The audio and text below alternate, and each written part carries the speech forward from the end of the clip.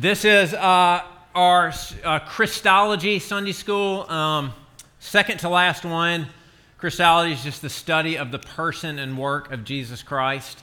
And we started, 60 weeks ago in eternity past and saw how God the Son is the Word. So God tells us everything He wants to tell us about Himself through Jesus. He's the Word.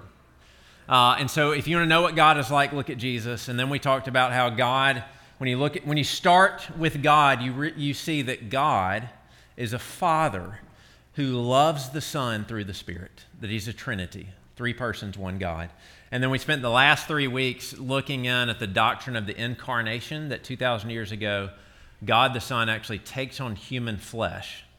And so He is, at one moment in history and forever since then, truly human, truly God, united in one person. And we ended with basically the death of Jesus. And so now what we're going to do is we're going to look at His burial, resurrection, and ascension.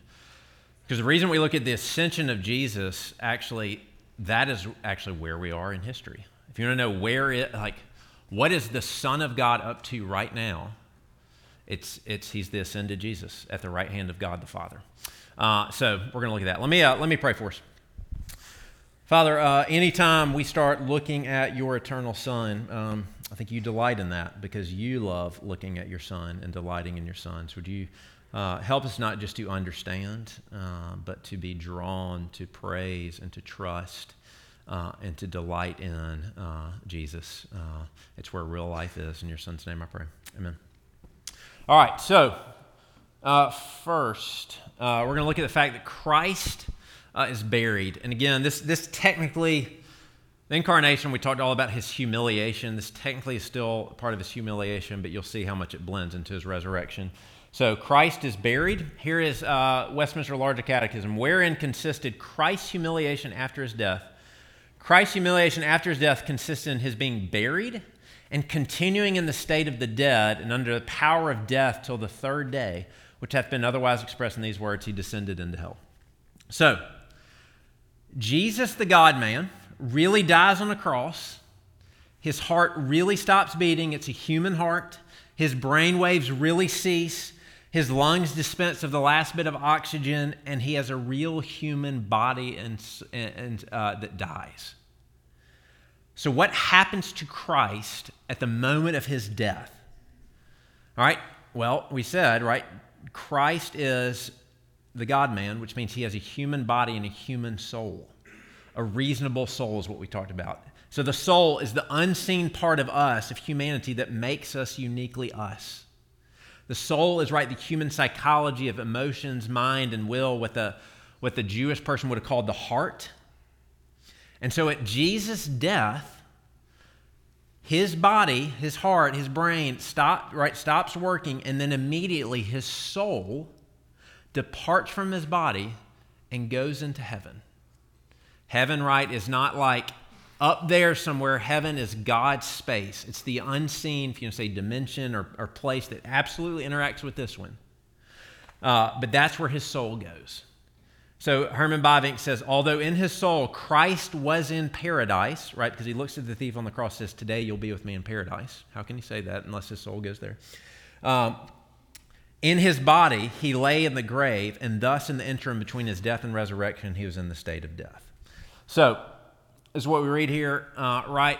Now there was a man named Joseph from the Jewish town of Arimathea. He was a member of the council, a good and righteous man, who had not consented to their decision and action. He was looking for the kingdom of God. This man went to Pilate and asked for the body of Jesus. Then he took it down, wrapped it in a linen shroud, and laid Him in a tomb cut in stone where no one had ever yet been laid. It was the day of preparation. The Sabbath was beginning. The women who had come with Him from Galilee followed and saw the tomb and how His body was laid, and then they returned and prepared spices and ointments on the Sabbath. They rested according to the commandment. So Scripture, and actually a lot of the creeds that we say, like the Apostles' Creed, they emphasize that Christ was buried. Why is that? Why is it important that Jesus' body is wrapped and placed in a borrowed tomb of Joseph of Arimathea on Friday, before Sunday, right? Friday's the sixth day. And then his body lays in the grave lifeless until Sunday morning. Why is that so important? 3 things. First, maybe this one's obvious, but it shows that he really died, which we're going to come back to why this is really important. But Jesus didn't pass out on the cross. He didn't like swoon and faint. Death fully came on Jesus. It really came on Jesus, and he really died, and the burial shows that reality, okay? But secondly, and you realize that Luke hints at this, the burial of Jesus is important because of the Sabbath. Okay, this is interesting. I'll hit more on this when we talk about his resurrection. But if you go back to Genesis 1, when God speaks through his word, right, what we're saying is Jesus, remember God's the word, he makes everything in 6 days, and he rests on the 7th, enjoying all that he made, right? And so in the calendar, in the Jewish calendar, what that meant is that God first made the world by his word, Jesus, on a Sunday. Let there be light. And on Friday, God looks at all that he makes, basically says it is finished, and enjoys it. And then rests on Saturday. Okay, well, Jesus, the Word, the one who's bringing about the work of salvation and the new creation, on the 6th day, the same day that God, through the Word, finished the work of creation on Friday, he's on a cross, and what does he cry out? He cries out, "It is finished." He finishes the work of salvation, the work that's going to bring about the new creation. So he finishes that work, and they make sure it happens before sundown, before the Sabbath starts. And then his body rests in the grave because God rested, awaiting the first day of the week, the new creation, the resurrection, when everything will start being reversed again. So his burial in the grave is signaling that the finished work of salvation has happened. There's nothing else that has to be accomplished by Jesus to make us right with him. He has done it, which is why salvation is receiving his work, not doing our own work. And then he rests, awaiting the new creation that's going to begin. And then third, the burial is important, again, because I can't remember if we said this last week, 2 weeks. I quoted this church father to make me sound smart, Gregory of somewhere. And he said, whatever is not assumed is not healed. And what he was trying to get across is that Jesus has to, if anything is broken by the fall or anything that has sin or shame, the only way it's going to be healed is for Jesus to take it upon himself and heal it by his own life. Okay, well, the reason the burial is important is because what death finally does, the final disintegration that it does, is it separates the soul from the body. And that is not the way things are supposed to be. God made us body and soul. That's why the burial is part of Christ's humiliation. Because anytime that a soul is separated from the body, it is not the way things are supposed to be. That's the disintegration of death. God made us body and soul. God made Jesus, who is truly human, body and soul. And at death, those separate. And so that is like one of the final corruptions of sin, is separating the body and the soul. So remember, what is not assumed is not healed. And so Jesus even assumes death to where his soul is separated from his body and he's buried so that he can heal it. Right? I can't remember who I heard this from this week. Somebody said that if you think about any kind of injury, for an injury to heal, it has to be undone. So if your son scrapes his knee, that has to be undone with time by a scab. If you have trauma, that has to be undone with therapy and things like that. Death must be undone by Jesus taking it on himself. And you know this. If you've ever seen a body that is without a soul, you know that it screams, this is not the way it's supposed to be. It doesn't matter how much makeup we put on the body. You realize that body and soul is supposed to be together. And so Jesus takes death completely on himself, so his body is buried, and it goes to Sheol, the place of death. All right? So that's the burial of Christ. And then the exaltation of Christ starts. He's resurrected. Early on Sunday morning, on the 7th day, Jesus' soul reunites with his body, and the person of Jesus is transformed, body and soul.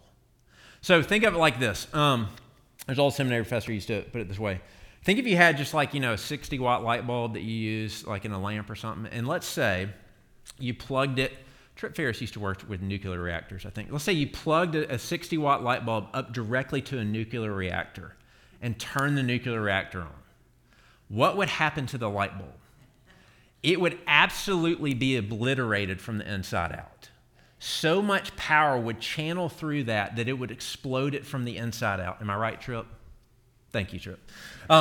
So when Jesus' soul re-enters his body and his heart starts beating and air enters his lungs and eyes open, it explodes death from the inside out.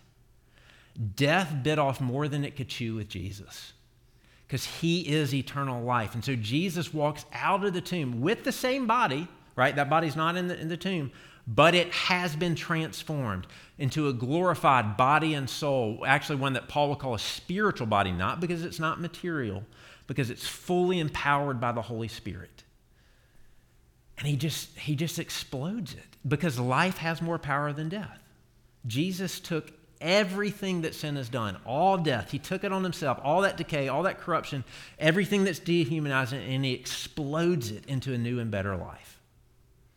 So again, if when we look at Jesus, we see that God is a Father who loves the Son by the Spirit, then look at the tomb. There's the beloved Son's body laying in a tomb. The Father loves the Son too much to leave Jesus there. New life, new creation, a new work has decisively begun by God's word on that Sunday morning. And through a man, this is what's interesting, the God-man, the second Adam, life explodes onto the scene. And it's crazy how much the first interaction that Mary has with Jesus is a lot like Adam in a garden. This is what G.K. Chesterton points out. Look at this. He says, the friends of Christ coming at daybreak to the place found the grave empty and the stone rolled away. In varying ways, they realized the new wonder, but even they hardly realized that the world had died in the night. What they were looking at was the first day of new creation with a new heaven and a new earth and a semblance of the gardener, right? She thinks he's a gardener. God is walking again in the garden in the cool, not of the evening, but of the dawn. We're back in Genesis 2, but better. It's a new garden. A human being, yes, the God-man is now walking in a garden again, resurrecting new life, ruling over all things, but now there's no more threat of death for him. There's no danger of the serpent to wreck it all. He is the firstborn from the dead, as Paul says. So after the resurrection of Jesus, he is truly God and truly man, now resurrected and glorified. What does Jesus do? Acts 1. Look, I love what Luke writes. Acts. He says, this is how he summed up what Jesus did in the 40 days after his resurrection. He said, he presented himself alive to them after suffering by many proofs, appearing to them during 40 days and speaking about the kingdom of God.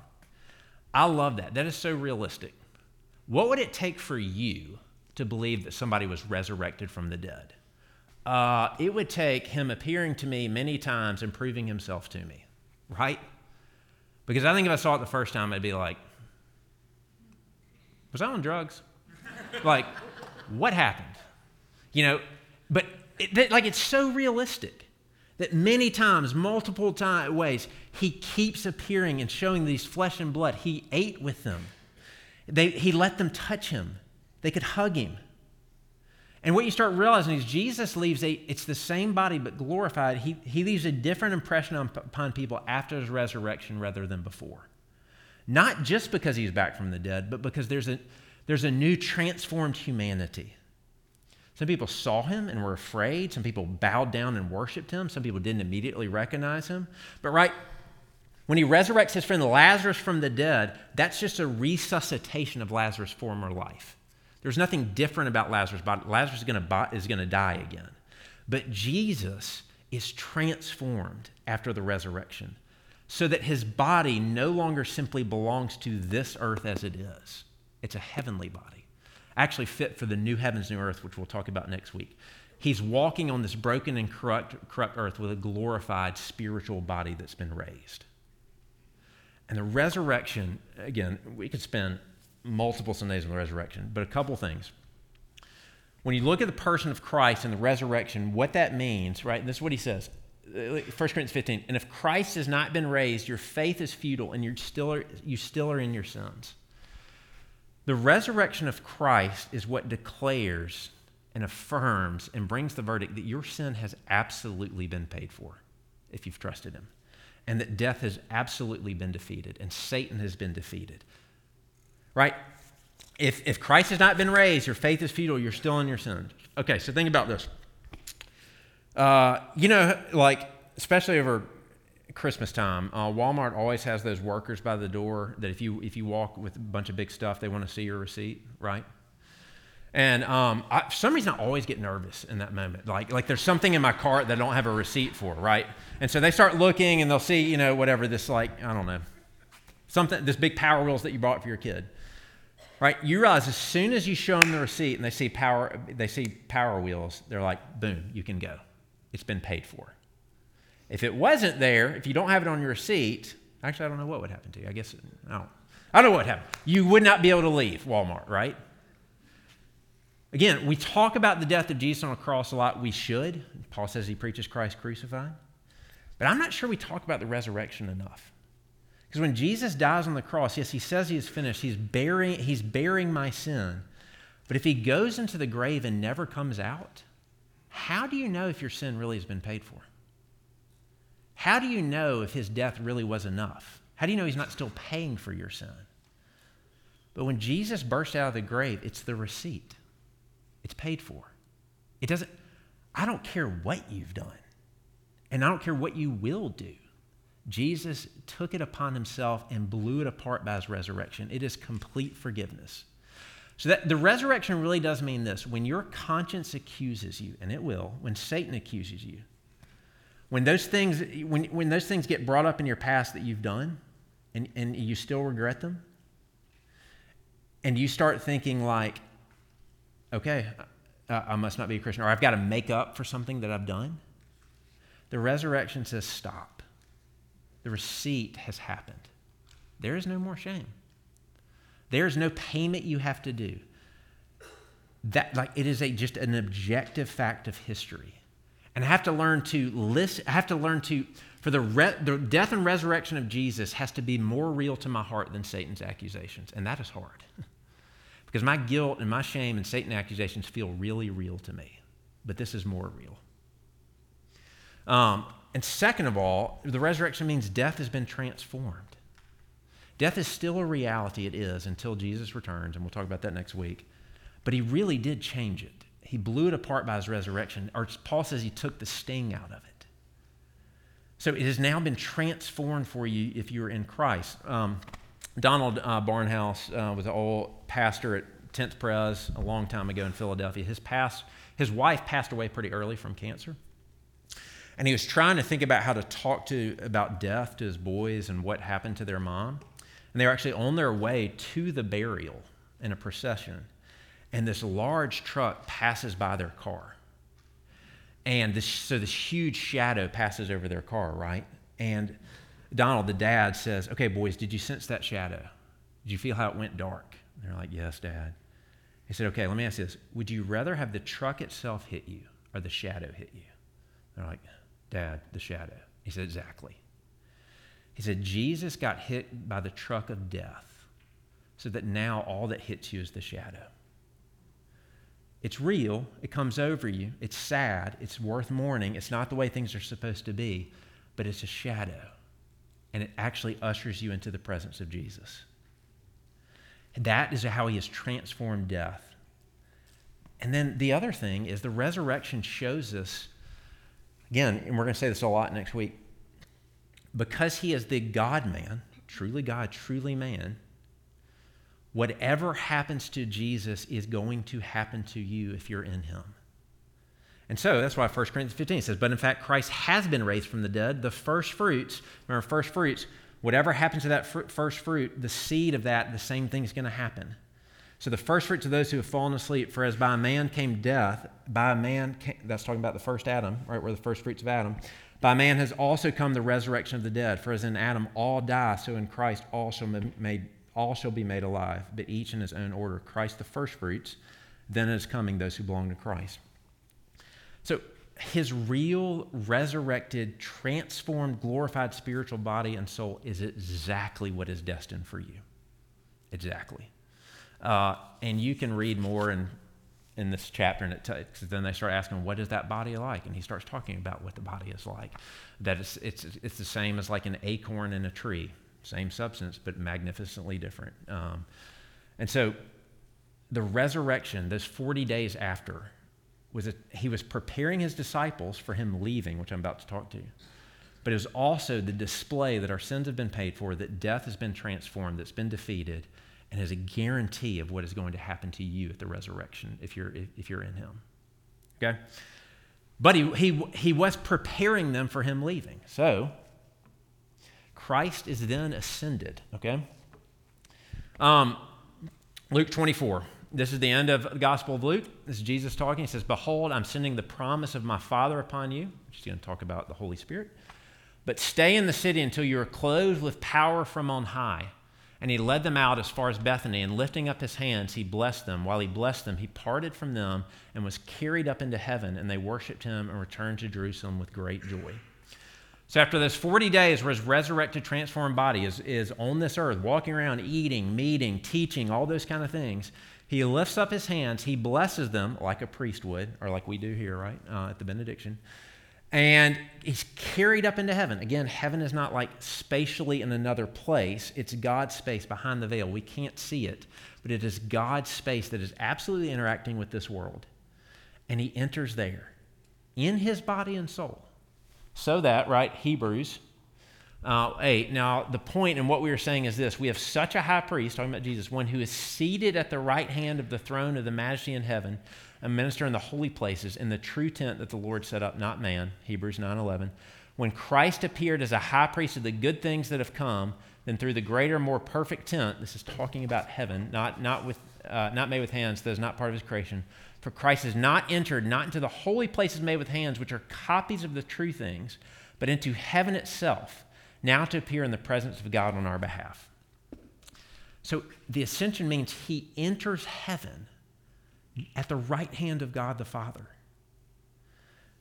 So what is the person of Christ doing right now, February 19th, 2023 at 10:19 a.m.? He is at the right hand of God the Father, in body, soul, as our king, priest, and prophet. So John Owen would say it's a fundamental article of faith that Christ is in the same body in heaven wherein he conversed here on earth. So much so that the dust of earth is upon the throne of the universe. Think about it, like the dust of earth is upon the throne of the universe right now. That's where he is. Which means, again, just a couple applications. That means that Jesus is in the heavens right now as your priest. So we sing this quite a bit, before the throne of God. This is what it's talking about. When we say before the throne of God, we're talking about what Christ is doing right now. It says, before the throne of God, I have a strong and perfect plea, a great high priest whose name is love, who ever lives and pleads for me. My name is graven on his hands. My name is written on his heart. I know that while in heaven he stands, no tongue can bid me thus depart, because my life is hid with Christ on high, with Christ my Savior and my God. That is priestly language, because Christianity is not that you get something called forgiveness of sins, or you get something called peace. Christianity is that you get Christ, and you're in him, and he is in you. That's why Paul can say these astounding things like in Ephesians, Colossians, where he says, you are seated with Christ on high. What am I talking about? I'm like standing behind a podium in Oxford. And you are so in him, written on his hands, he's representing you, that you are with him in the heavens before God too, at the same time. And so in the same way that In the Old Testament, a priest would take the sacrifice of a pure lamb into the Holy of Holies, right, the presence of God, and would stand there on behalf of the people. That's saying that is a shadow of what Christ really does, where he brings us in his bloody sacrifice and all of us with him into the presence of God. So sometimes we forget, I think, because of our Protestant tradition, if you're a Protestant, it's not that we don't believe in priests. We absolutely have to have a priest. We have to have a mediator. It's just his name is Jesus. You cannot be before God on your own merit and on your own standing, but you can be before him in Christ because he has done it all.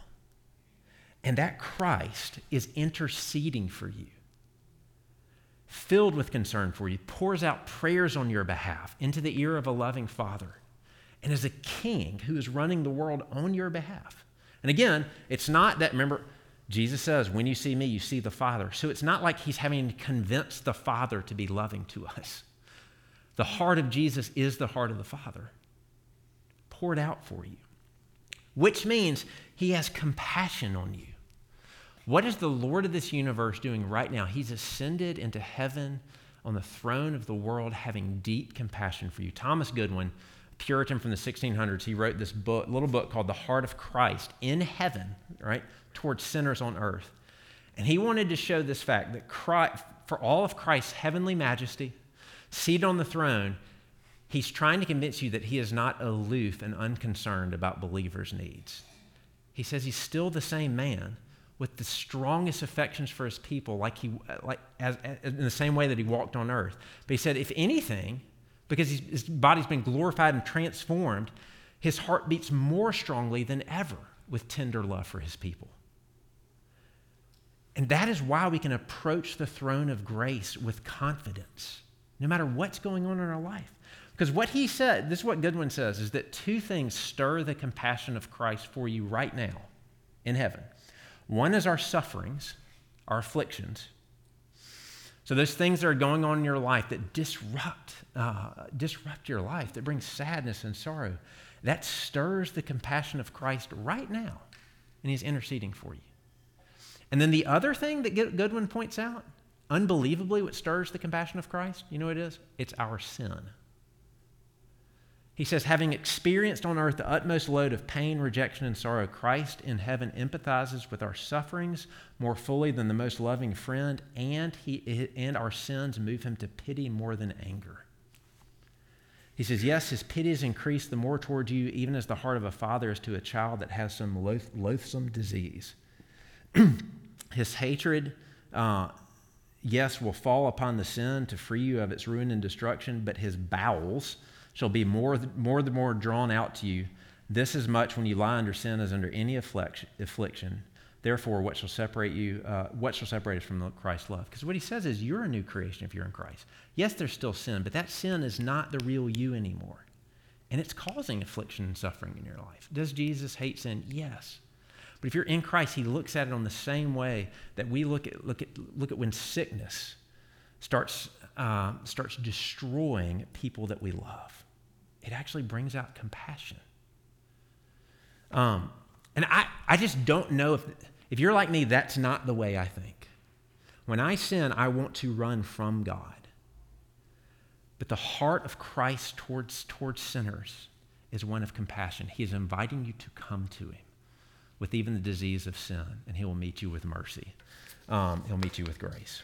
And that just makes all the difference when you feel like your heart is cold towards Jesus. You realize his heart is not cold towards you. So it means, another theologian said this, it means that there is now a real man with our flesh and blood, our experiences of the world, our humanity in heaven. A man now sits next to God in perfect harmony, and a man with a human hand will grasp us as we make our way into heaven upon death. We shall be greeted by the human face of Jesus. Pretty incredible. So that also ascended, he is a king. I'm just going to read it here. It talks about, for God has put all things in subjection and under his feet. And then we'll go on to talk about how all those things, when Christ returns, which we'll talk about next week, will finally be gone forever. But it's the language that when he ascended, he sat on a throne as a ruler. And so this is what Michael Reeves says. The Son of Mary, the adopted son of a carpenter, sits now on the throne of the universe. The victory he won on the cross is now paraded for all to see. He disarmed the powers of evil, and a man now stands, no longer a victim to the serpent's wiles, but a true king, utterly victorious. He really is enthroned. Look, I don't know how to... Is God always omniscient, omnipotent? Is he always king? Yes, 100%. And at the same time, something decisively happened at the resurrection and ascension that I don't know how to say this without it being heretical, but that his power, okay, let's put it this way. Satan's power was absolutely weakened at the cross and the resurrection. So that now the ruling and reigning of Christ is being experienced and felt in a way that it never has before. Let's put it that way. Because think about how many Christians were there in all of the Old Testament and at Jesus' resurrection and ascension? I mean, at Jesus' resurrection and ascension, I think there's like 120 standing around. I'm not saying there's not more than that. But Jesus looks at Satan and John and he calls them the ruler of this world. The emphasis is this world. That when Adam sins, this world falls into captivity of Satan. But Jesus, and people are still being converted and that kind of stuff, but there's a reign of darkness that is happening. But when Jesus is resurrected and ascended and sits on the throne, that rule above Satan has been so diminished and weakened and broken. You realize we're 2,000 years later. Do you know how many Christians there are? Millions upon millions. It has expanded to the ends of the earth because he's the king. And nothing's going to stop him. And even the things that Satan keeps throwing, and even death and these kind of things, he is such a king that those things are simply carrying out his plan to redeem the whole world. That's how much he is ruling and reigning. Which means, and I'm not saying this doesn't take away pain or hurt or all that kind of stuff, but it really does mean that nothing touches us that doesn't first come through the hands of King Jesus. He's that sovereign, and that creates tons of hard questions, I know. But he's at the throne ruling and reigning, and he is our priest. I think it's 10:29. I'm going to end there, see if you have any questions. We'll pick up next week about what it means that he sends the Spirit, because the other thing is, where is Christ's body right now? Here, yes, it's ascended into heaven. You know where else Christ's body is? You are Christ's body.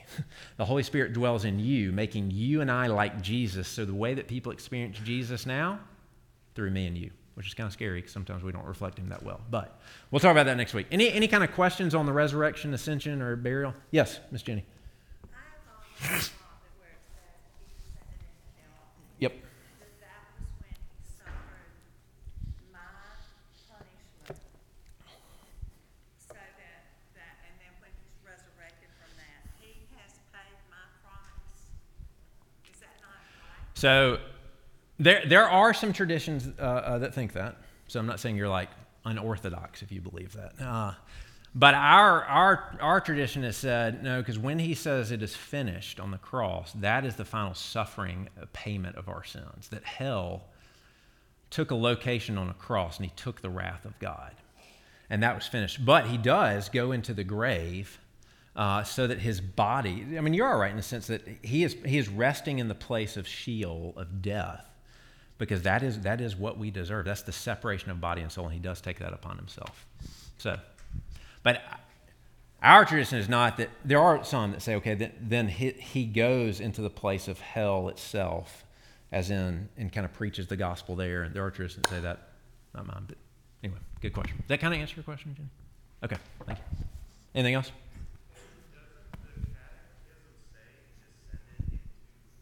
Yeah, and that's, oh. I hope I can go back on this.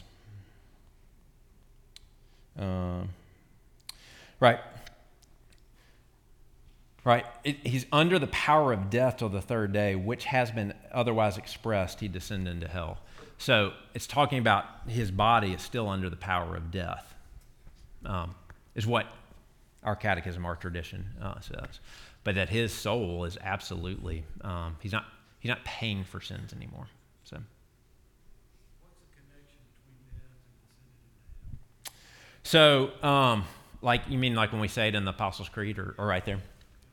So we are saying that Jesus really did experience hell on the cross. He absolutely did, because hell is what I deserve. I deserve the wrath of God. He was forsaken by God in my place. And hell, that word literally means Gehenna. It's the place of the dead. And so even in Jewish thinking, the body went into Sheol, which is the realm of the dead. And it's just using that language to say that his body really, really was dead. It really went to the place of burial. So, good. Time for one more if there is. Yes? See. How does all this coincide with the 3 days and the 3 nights? Like how does this